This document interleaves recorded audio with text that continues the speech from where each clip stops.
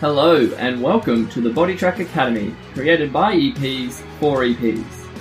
We'll cover all things clinical, business and personal growth to help you and the exercise physiology industry reach its potential.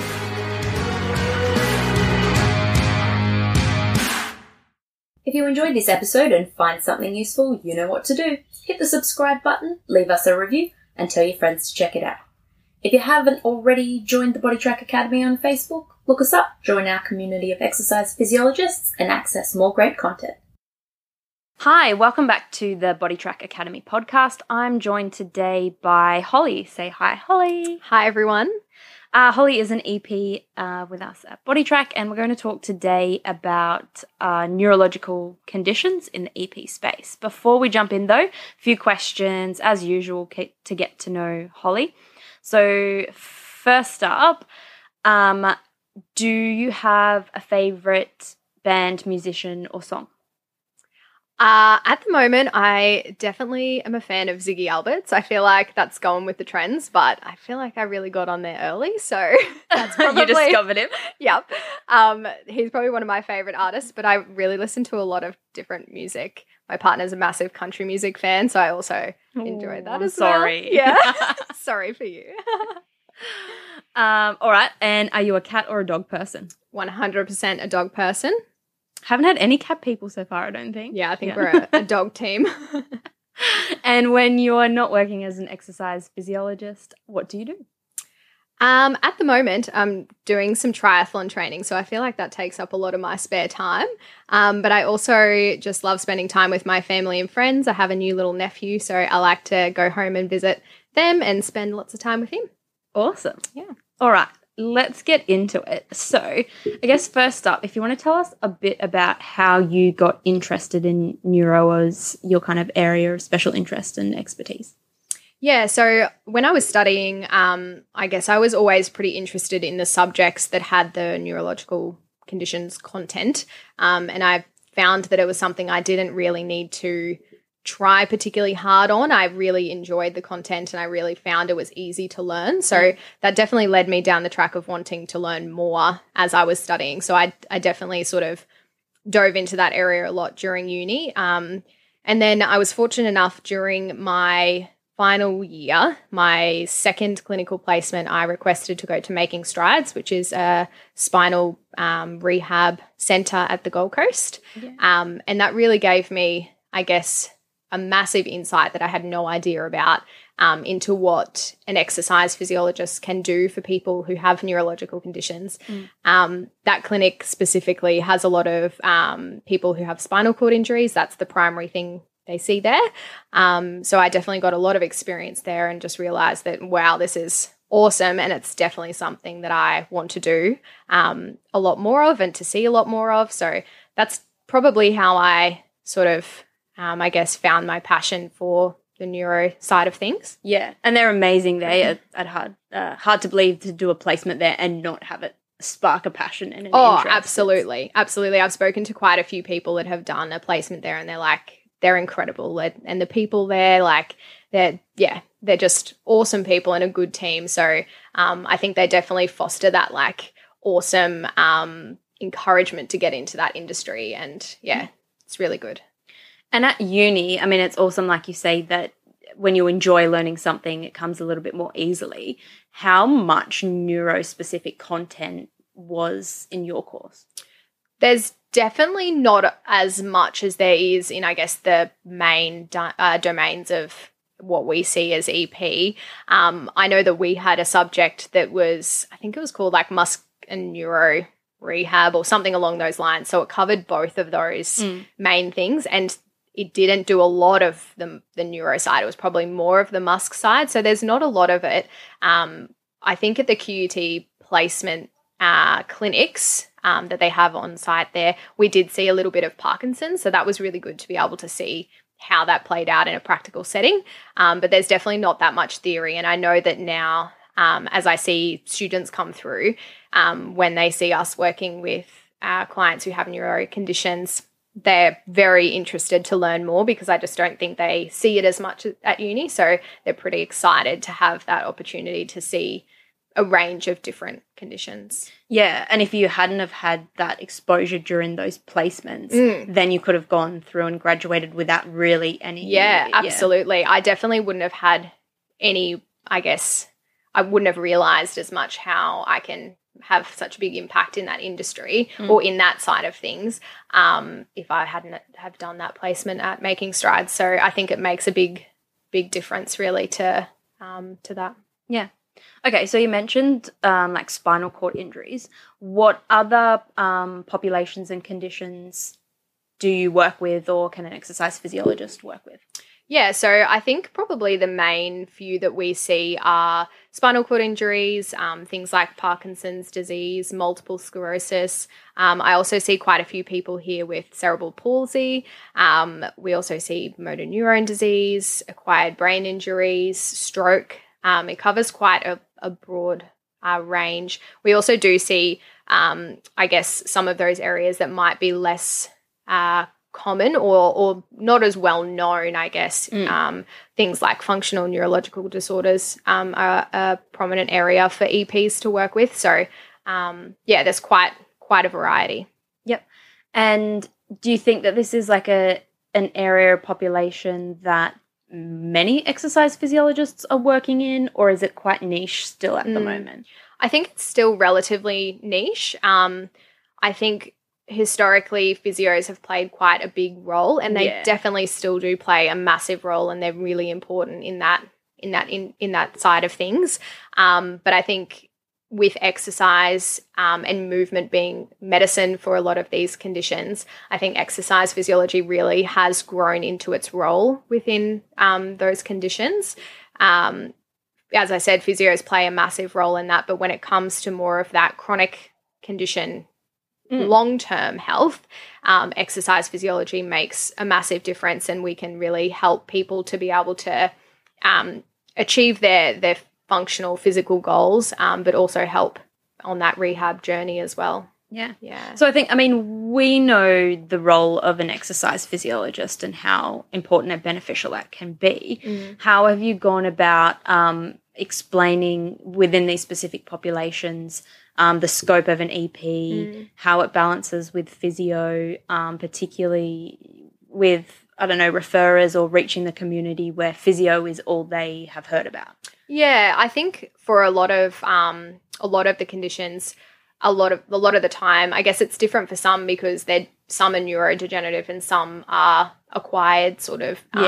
So it does change depending on the condition, but for someone who may have had a spinal cord injury, for example, there's really that role for an acute period for them to be seeing a physio, an OT, and that happens a lot in the inpatient setting. But I think as time goes on, maybe 9-12 months past, there is a big role for EPs to come into that and really help with building that next phase. So making sure that they have a focus on their cardiovascular health, their respiratory health, their overall strength. We support a lot with functional tasks as well, like transfers and being able to have the capacity to be able to do that as well. Yeah.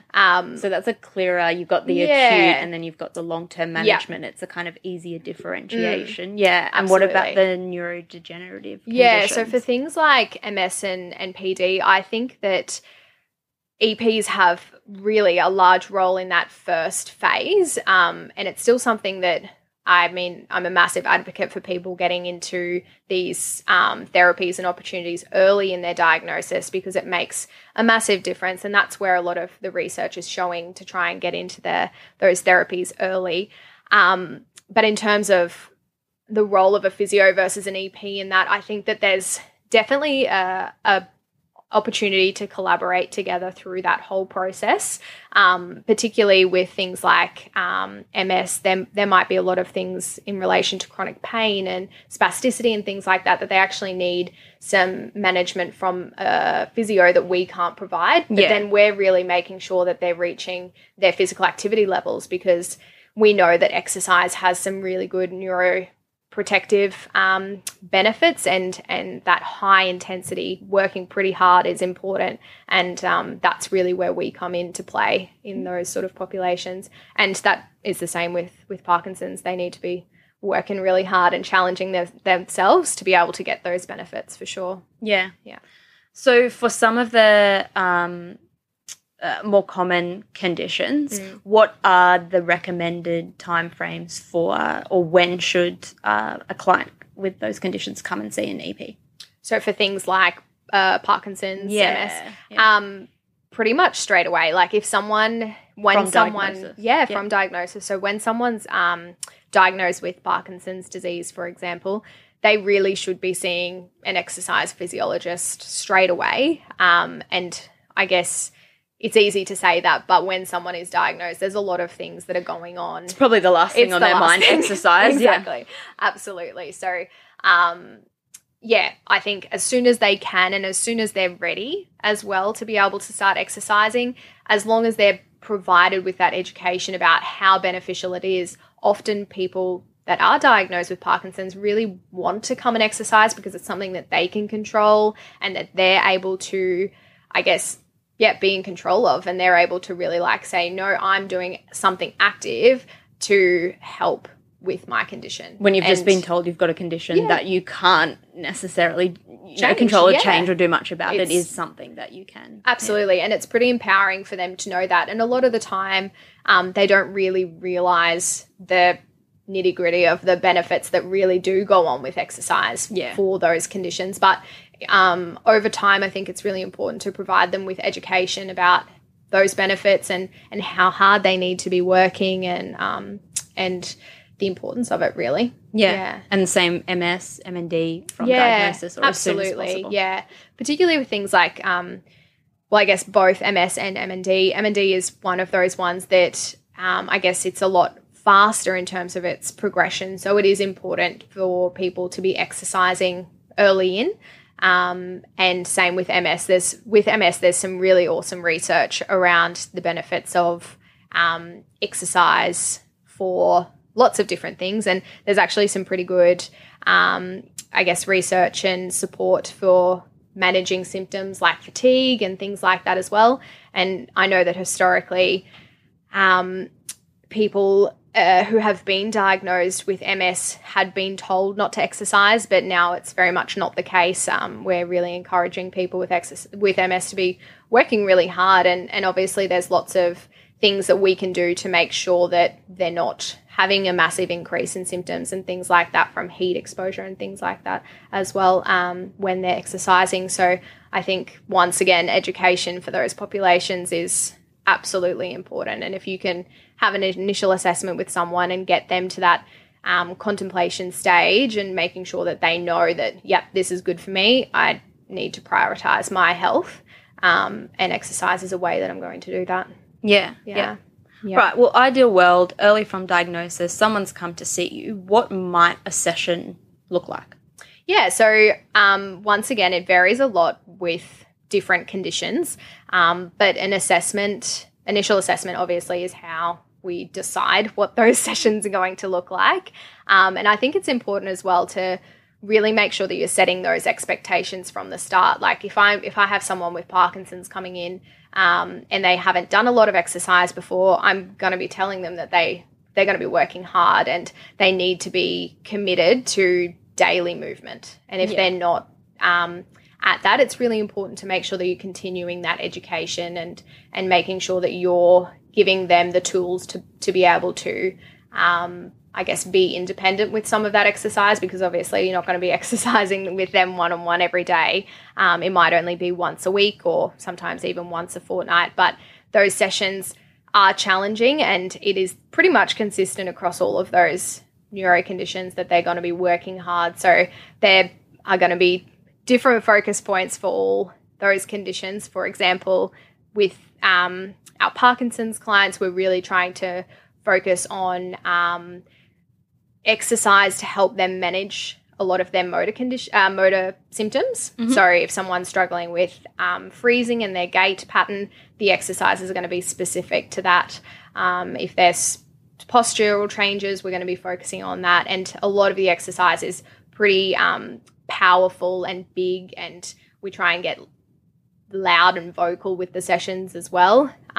So yeah, whereas someone that's has a spinal cord injury, it might be the initial assessment, you might be focusing on those first few goals of being comfortable in the clinic space and starting to practice a bit more upper limb strengthening for transfers or some seated balance work and things like that. So it's very varied, but it is very tailored and very specific to their goals and to their condition.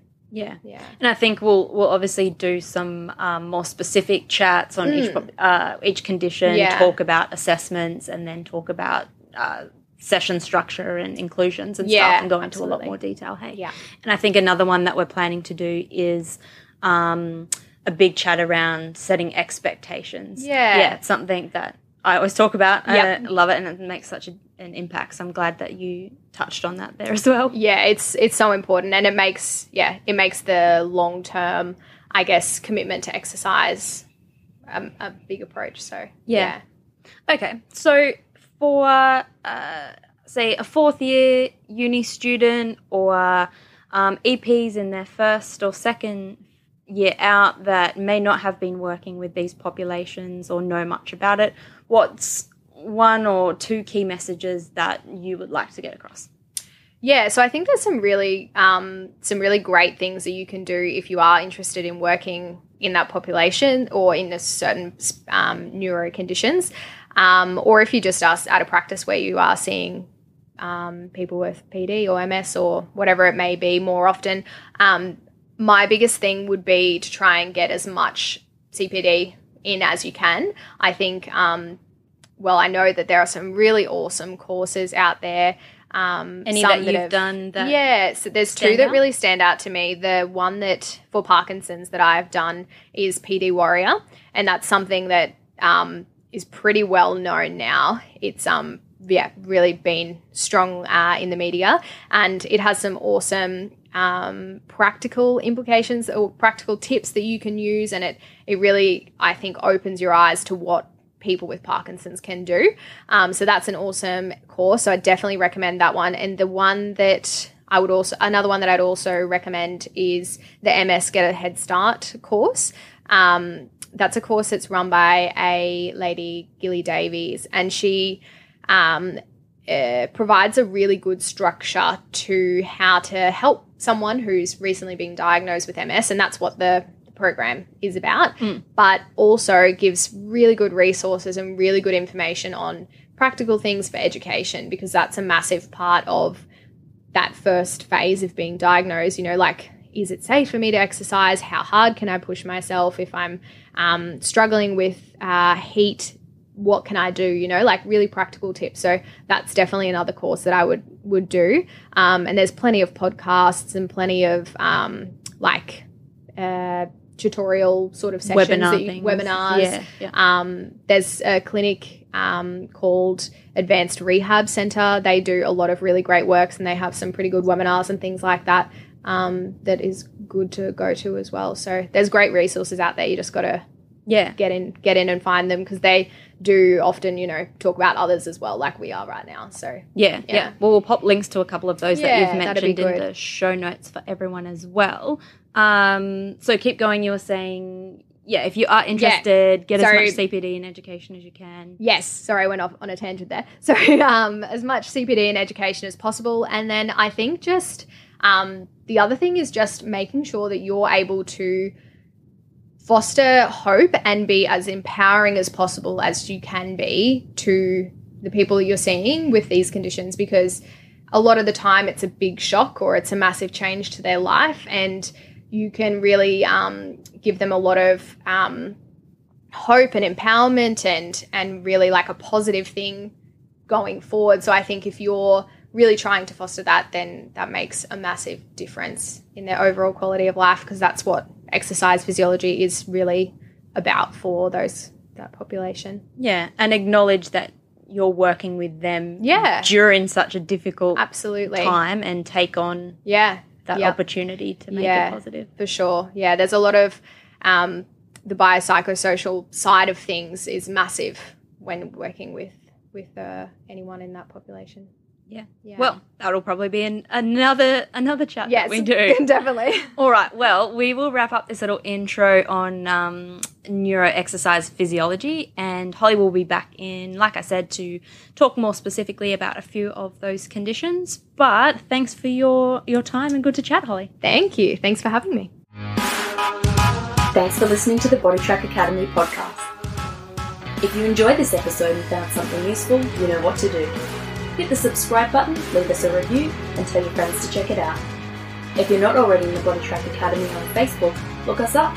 Join our community of exercise physiologists and access more great content.